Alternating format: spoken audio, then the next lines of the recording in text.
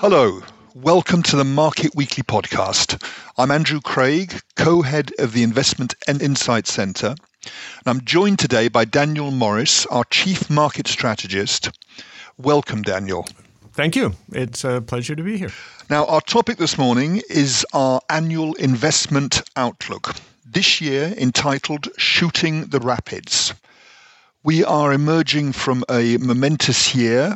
We had hoped to be emerging from the global pandemic, and we've experienced a year when we've seen how difficult restarting a stalled global economy is. We've had disrupted supply chains. We're seeing fundamental shifts in demand and consumer behavior. So we're still shooting the rapids. What are the macroeconomic themes evoked in the 2022 outlook?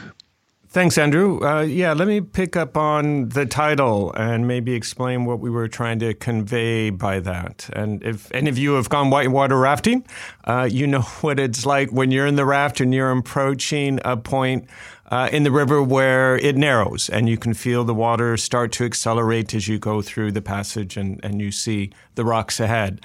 And that's a bit how we see the next year. So on one hand, the good news is that growth is very good globally. We're recovering from the lockdowns last year. So almost inevitably, from a growth perspective, things are better. And we're not particularly concerned about the outlook for growth next year. The challenge, of course, is we now have all this pent-up demand that's been released, this demand that's shifting from goods to services as we come out of lockdowns, and we can hopefully fully start doing the things that we weren't able to do last year, like travel and go to restaurants. But on the other hand, the ability of the global economy to provide those goods, and in some cases those services, is limited. And that's ultimately what's driving the surprising inflationary pressure that we've had over the last several months. This inability of the economy on the supply side to meet the demands of households and businesses. So in a sense, it's a good problem to have. Again, growth is strong, and that's fundamentally probably the most important thing when you're thinking about the outlook for markets.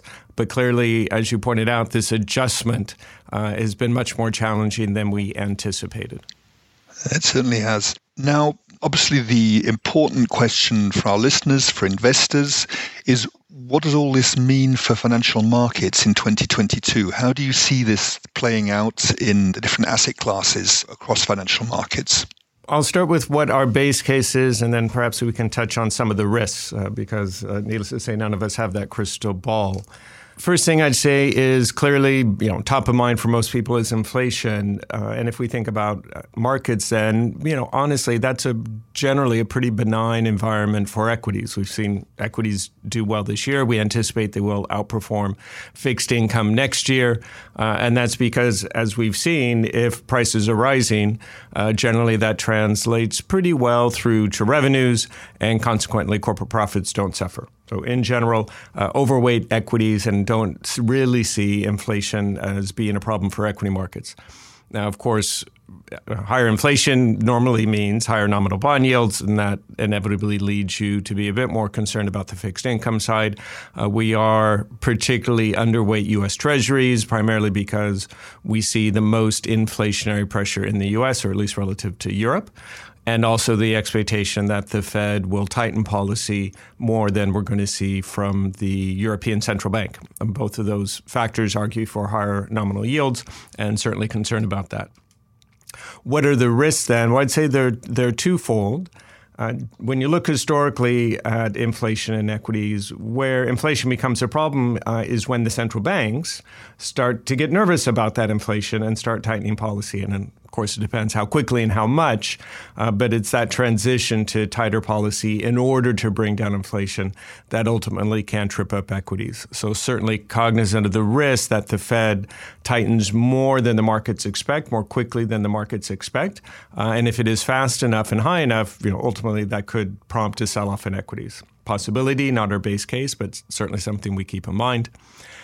Related to that, the other risk would, as it often is in these situations, a central bank policy error. And what's interesting now is you do see a wide range of, I guess, potential central bank responses to the current environment. On one end, the ECB, quite dovish, still insisting they do see inflation as temporary. They do not plan to hike rates anytime in the near term. And at the other end, you have arguably the Bank of England, which many investors thought were ready to hike rates at the last meeting. So we'll see who has, shall we say, the right policy. But almost inevitably, someone seems like they're going to make a mistake. And it's that central bank policy error that is probably one of the biggest risks that markets faced in the next year. Yes.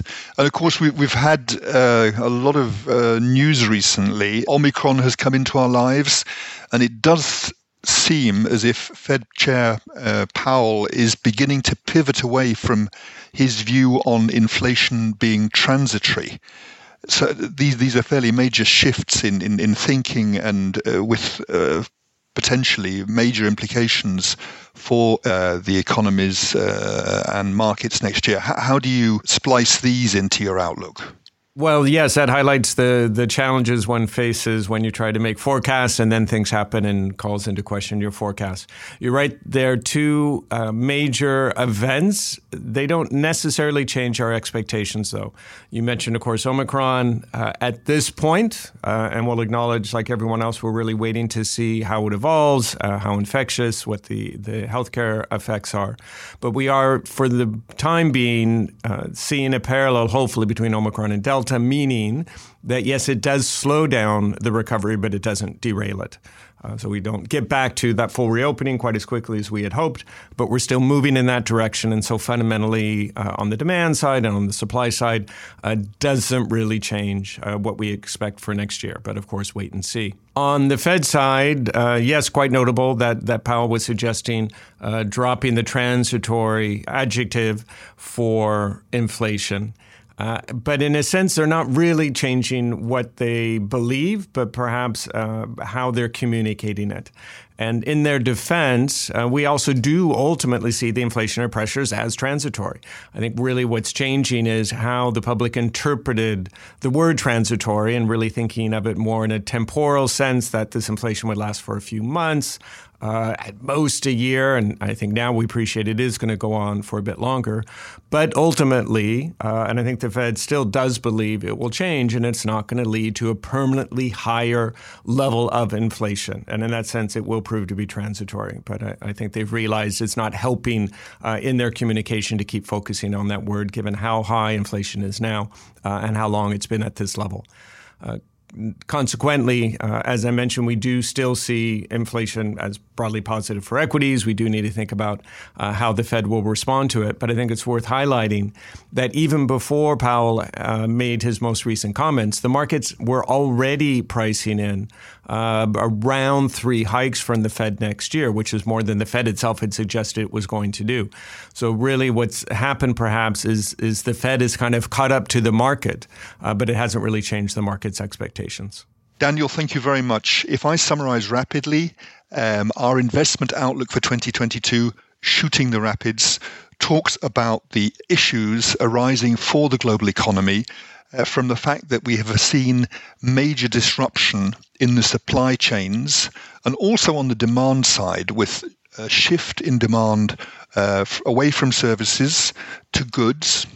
And the outcome has been a sharp rise in inflationary pressure, particularly in the US economy.